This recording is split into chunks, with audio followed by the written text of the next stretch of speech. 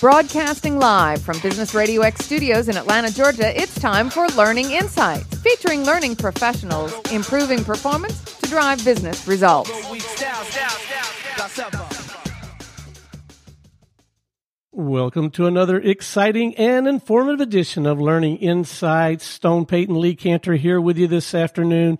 Lee, this is going to be a fantastic segment. Please join me in welcoming to the broadcast with Immersive Health Group, Mr. Dov Hirsch. How are you, sir? I'm doing well. Thank you so much, Stone. Thank you very much, Lee. It's great to join you guys today. Well, Dov, before we get too far into things, tell us about Immersive Health Group. How are you serving folks? Yeah, so we are in the most, maybe not the most bizarre space, but one of the most bizarre spaces. So if someone were to have asked me even, 2 years ago that I'd be working in the virtual reality space, I would have thought they were just purely crazy. We develop virtual reality and augmented reality solutions to address a variety of healthcare needs, anywhere from virtual reality training, learning and development, upskilling, as well as pain management and behavioral health. And that's what we do. So now the user of your technology is not necessarily just the physicians or doctors. It can also be the patients as well. That's exactly right. It basically falls into two different groups, patient-facing solutions and then also clinicians and caregivers. And then when you're developing the training for each of those groups, is it dramatically different? Well, it depends, right? So if you are a physician in need of a pain management solution for yourself, right, that's going to be a pain management. We typically think about it in terms of what are we trying to accomplish, right? So virtual reality and augmented reality technology, although it's several decades old at this point, it's really been coming online really with exponential growth over the past 5 years. And so there are unique applications that make this technology highly suitable. So from a patient-facing standpoint, think of it as maybe trying to learn a new skill, but patients are coming at this from a different context, right? They may be coming at it without a professional medical degree or a nursing education or background, right? So we need to be thinking about learning as it relates to the user and tailoring that experience accordingly. Now, before we get too far into the weeds about this, can you explain to like a lay person the difference between virtual reality and augmented reality? Absolutely. So augmented reality is the idea of taking your current physical environment, right, the room that you're in right now, and overlaying digital visual objects into that room. So if you are training, for instance, on an HVAC unit or talk healthcare, right? Let's say you're training to learn a new anatomical procedure. You're standing in a surgical room, if you will, a surgical theater, and you put on a augmented reality headset. And what that headset's going to do is it's going to overlay. You're going to be able to see your actual physical space, and it's going to overlay perhaps a patient in there as well. Okay, so it's blending those two components. When you think about virtual reality, the idea of immersion and presence takes over. What you're doing is essentially blocking yourself out. You're taking yourself visually and from an auditory perspective out of your physical space almost entirely. Even though you are still physically present there, you want to be immersed in a new space. So think about sitting down in your desk chair, right, at work, and you want to put yourself in a highly immersive clinical environment, like a patient examination room, and start to practice your interviewing skills with patients, okay? You're going to put your headset on. You will no longer see that physical room you're currently in. You're going to see the virtual room that you're in. And so you'll be completely immersed. So they are actually fairly different in terms of the appropriate application. And then for the people who haven't really experienced this, I've had the chance to use headsets for both of those. They're very immersive. Like if you're in the virtual world, it really feels like you're in the virtual world to the point of if it looks like there's a hole in the ground and your step, you almost feel like you're going to fall into a hole. Like it's truly extraordinary in how this makes you feel. It's not like your brain can like click on and off and go, oh, I know this is fake. It seems very real. That's exactly right. That's exactly right. So the example that you gave is a very good example whereby people who often, certainly for the first time, but even repeatedly, go into virtual reality, they know they're standing flat on the ground, right? And you go into a virtual reality experience that's designed to mimic climbing a tower, for instance, and then you're instructed to maybe walk across a tightrope. You know in your mind, you in reality are standing on the ground. You're not standing on a tightrope 1,000 feet above the air. But your mind is having difficulty reconciling that simply because our senses are our senses. We can essentially fool the mind into thinking something else. And so what we do is we actually take advantage of what you can do by placing your senses in a completely different space. Simply put, many people for many tests, when we think about the learning space, a lot of learning is best done through experience. But it's really expensive and risky and dangerous to simply practice on patients, right? We don't do that. What virtual reality does is it provides an affordable and highly accessible opportunity for people to practice procedures, practice anything in a medical context, and quite frankly, in just about any context, endlessly, so that they can develop that muscle memory, if you will, and really gain that exposure and that experience without having to take any risks or additional costs. And really valuable. The ability to get all of those repetitions especially in kind of a fast-paced manner, if they like, it would be too costly, too risky, and too dangerous in a lot of different environments. And in this case, you can do this very efficiently and get, I would imagine, a person's skill set to a higher level faster. Is that accurate? That's absolutely right. So I think speed is really an important piece of why we're doing this, certainly why our company is doing this, and why the broader shift is occurring in the marketplace around this. If you think about, even in the context of today's environment with our current public health crisis, right? Before this public health crisis hit, we have a shortage of nurses, a shortage of doctors around the country, if not around the world, okay? And so all of a sudden, you overlay this exacerbation of the system, and now we're really talking about significant problems. When you think about the amount of time it takes to upskill, train any type of a clinician, this can be somebody who's highly skilled and highly complex, or somebody who is in a less complex clinical environment, it can take a minimum of measurement in years. Part of the reason for that is it's very difficult, right? We want our people to be able to perform the best, be the best, do the best. But a lot of what they learn in that experience, I'll give you an example. My own brother is finishing up his medical residency, and his residency alone was 5 years. That's after medical school. So you think about the need to actually more effectively prepare a workforce to deliver clinical support in the community. We need to be able to do it better, faster, and cheaper. And we've seen other trends in the market move in this direction, right? We've seen medical schools move to a completely free model because they want to reduce the barriers to entry where appropriate. There's all types of steps that are happening. VR and AR is a really important one. Now, where are we on the product life cycle for VR and AR? Have we gone past this kind of awareness stage into an education stage, or is this something that now people are very comfortable investing in? Yeah, so it's all over the map. It's really interesting. It's a really interesting question. Let's talk about what the product's capabilities are and what they are, and then let's talk about where the market readiness is in relation to that.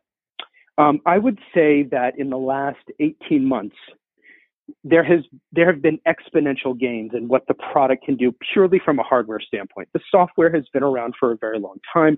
Software's been fairly mature. It's certainly evolving further with advances in hardware, but the hardware has really needed to catch up, and it's still catching up, okay?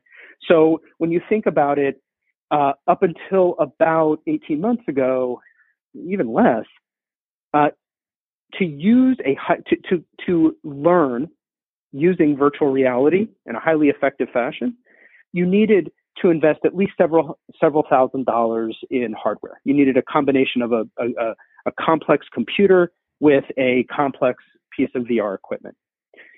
Now you can enter the game with $400, right? Less than most of the cell phones we all have in our pockets, right? $400 gets you an all-in-one headset that is highly comfortable, highly effective, works unbelievably well. So just that in and of itself has been a game changer. So let's talk a little bit about the market. The market now is basically saying, okay, for all intents and purposes, we have the hardware, we have the software. Let's go, right? Let's move in this direction. Now, the market is varied, right? It's not all monolithic, but we're seeing, especially in the higher education sector over the past few weeks, just an explosion of interest, because all of a sudden the imperative to deliver highly effective training through a distance learning model is on our doorstep right now. Right. There's the urgency of the crisis, and now there's tools to really deal with it. So they're kind of married at this point, or people are willing to take the risk to implement this. That's exactly right. I mean, I think there's a lot of people who've said it and said it well, but essentially, if you have a great product in a horrible market, that great product will often get its teeth kicked in, if you will, right? It's very difficult. When the market conditions are right, you could even have a terrible product and it could do okay. The market is screaming for these types of solutions. And the fact that the speed and the price, the speed of learning has accelerated, the price has come down dramatically. Now we're in a position as an industry to really deliver impact through this technology. And I expect that, you could use any analogy you want, the genie in the bottle, the cat in the bag. I've heard a lot of interesting ones lately, but on an important level, the marriage between distance learning and digital is really being solidified by the current climate. So now, where is the emphasis for your company right now? Are you targeting hospitals and health systems? Are you going to insurance companies, medical device companies? Who are the kind of low-hanging fruit for you? Really good question. So the way we talk about who we serve and support is we are preparing clinicians and caregivers to deliver the next generation of patient care. So what exactly does that mean, right? So you mentioned some of those stakeholder groups. Certainly hospitals and health systems employ the vast majority of clinicians and caregivers today, right? That also, however, includes outpatient care facilities. It includes skilled nursing. It includes home care organizations. That's really important, and I'll talk about that in a moment. We've also seen over the past approximately 5 to 10 years a shift in the market whereby hospitals and health systems are increasingly becoming payers. They're becoming managed care organizations, right? They're taking on an insurance or a risk-based model. And then we're also seeing health insurance organizations become providers, right? United Health Group is one of the biggest, right? And so they've taken on a responsibility to actually deliver care as well. So we're seeing a convergence there, and that's why for us we focus on who are the users who need this support, who need this tool in order to enable them to deliver the best possible care for the patient population. The other side of this is when we think about we're preparing clinicians and caregivers, we're also working with higher education, so nursing schools, medical schools, allied health schools and programs, because essentially when you think about learning, right, it's a continuum. It never ends. And certainly, not only should it not end in general, but certainly in the medical field, there is no end in sight, essentially, right? Any caregiver or clinician has requirements throughout the life cycle of their career for continuing education. So we are supporting higher educational institutions and those programs all the way through experienced clinicians. Now, when it comes to the medical device companies, I would imagine there's an opportunity there to really work in partnership with them to develop technology and software that really helps them educate and train the people who are using their devices. Is there any play there? There's absolutely an opportunity there. We are working with a number of different medical device manufacturers, but also supply manufacturers. I think we draw a distinction there. And so for them, if you think about a very simple user experience that we've seen time and again, when a clinician let's just say in a hospital setting, needs to do a procedure or they need to do something, often because it's not the norm for them, right? It's often referred to as a low frequency procedure for that clinician.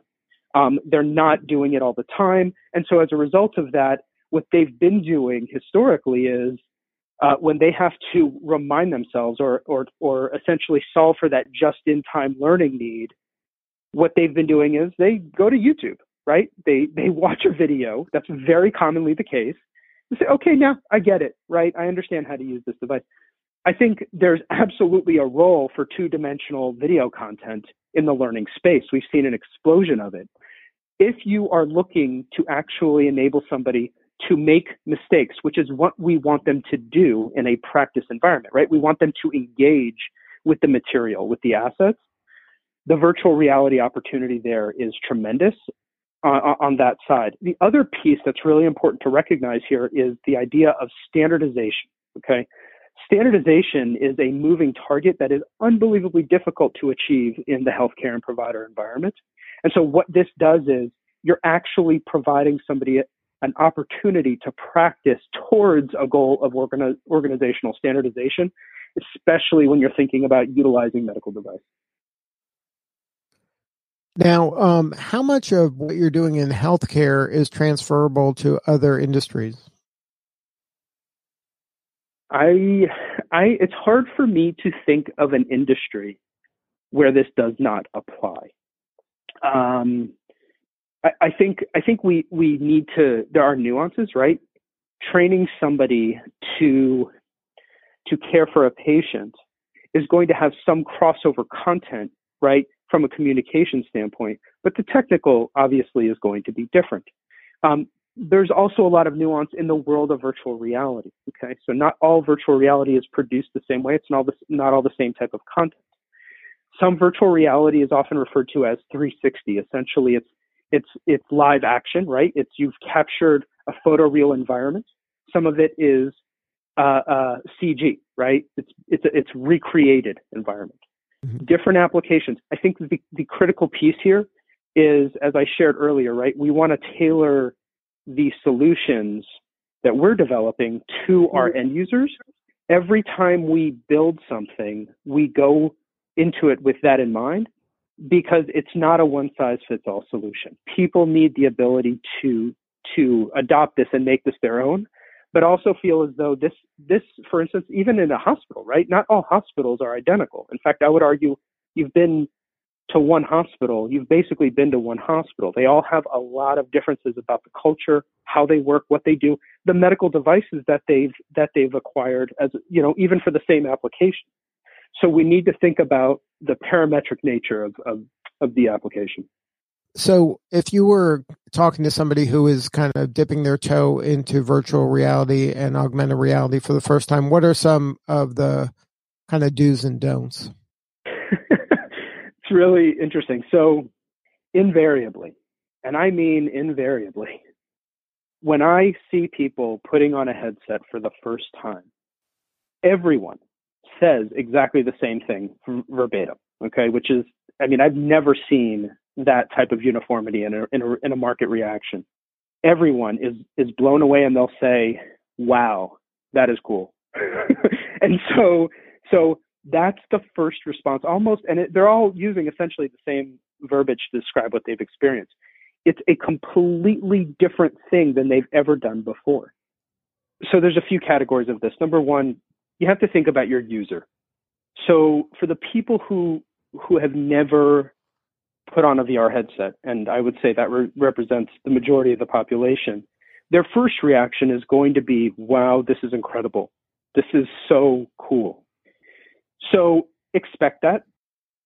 That said, we have to remind ourselves, again, what is the business application? How am I capturing value out of this at an exponential rate, right? Having something that is cool, good. That gets us over the first hurdle. But we need to align this technology with business objectives and goals, preferably on a strategic level for the organization. Because keep in mind, right, this is not as simple as downloading an app, right? There's a hardware component to this. There's a design component to this. It's not simple, okay? It may seem that way when you put that experience on, but we need to think through those things so that organizations can capture exponential value. And we're already calculating what that looks like, and it's incredible. But people have to be intentional about that, okay? So that's really, really important. The other side of this is, on an enterprise level, you have to partner with someone who understands enterprise technology at its core. Development for VR is interesting and it's exciting, but there's still everything else that has to happen, right? You still need to integrate with learning management systems, identity servers, single sign-on, information security. All of that components still apply. So don't lose sight of that, right? Get the right people in your organization to understand the nuts and bolts. The what is critical, the how might even be more important. Now, Dov, when you're kind of building this technology and you're helping these organizations, how difficult is it for your organization to find the talent in order to kind of execute on this promise? It's a really good question. It's actually been, it's been both difficult, but then it's become increasingly more of an opportunity is what I would say. So the difficulty, I'll talk about this. Simple supply and demand, right? Irrespective of the type of technology and the type of software development you're doing, right? We've all seen the numbers. There is a shortage. There are not enough software developers, engineers in the marketplace to meet the need and the growing need. And so we have to recognize that. You look at that universe of software development and engineers, and then you start to look at people who have experience building in VR. It's a much smaller subset. So you have to really look for people who are committed to this, because it's not easy. It's actually fairly complex. And so as a result, you need those specialists.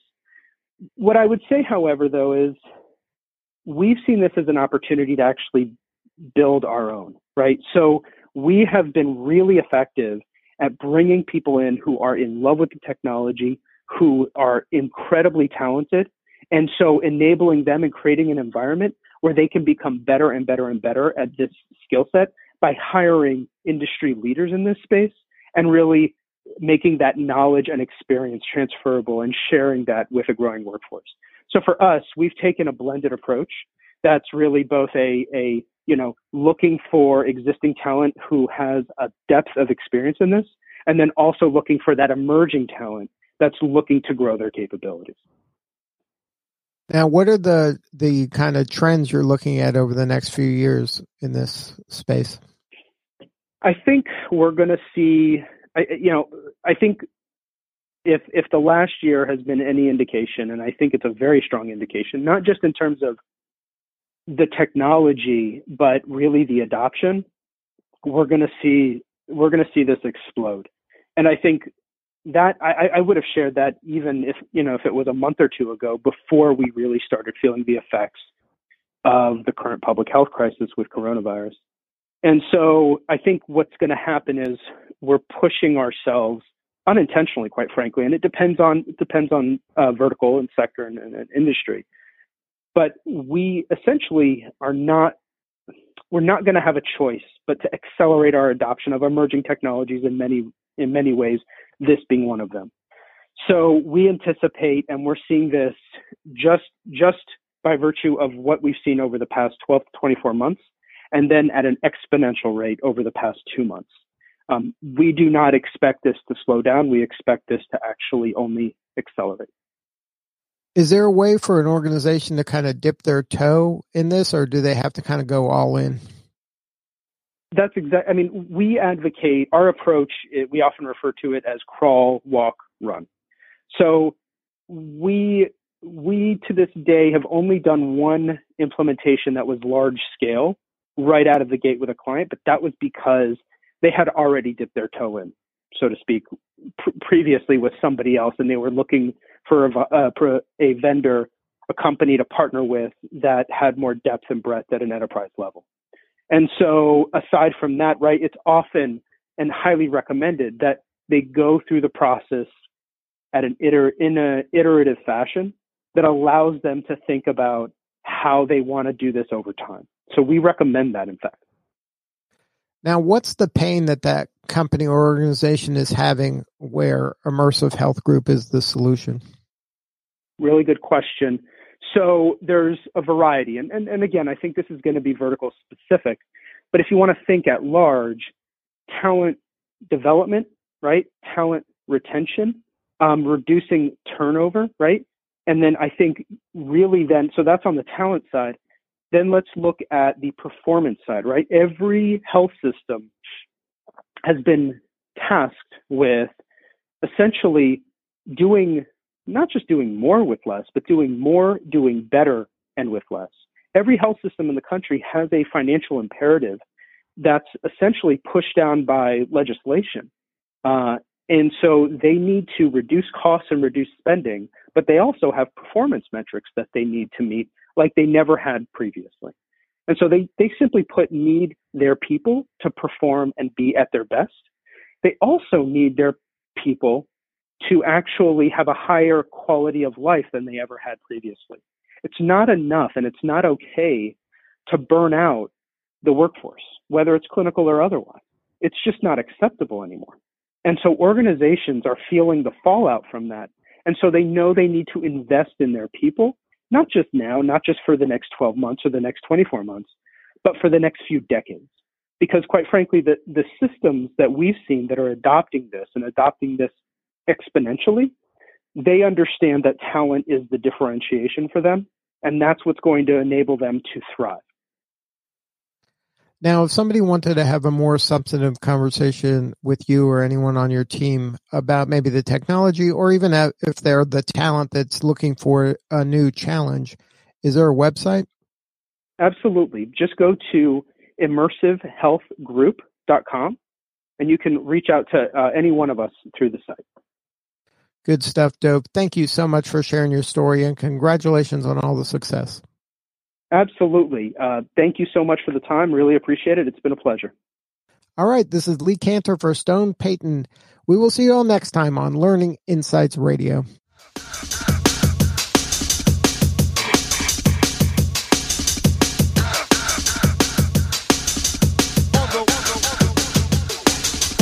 Although we style,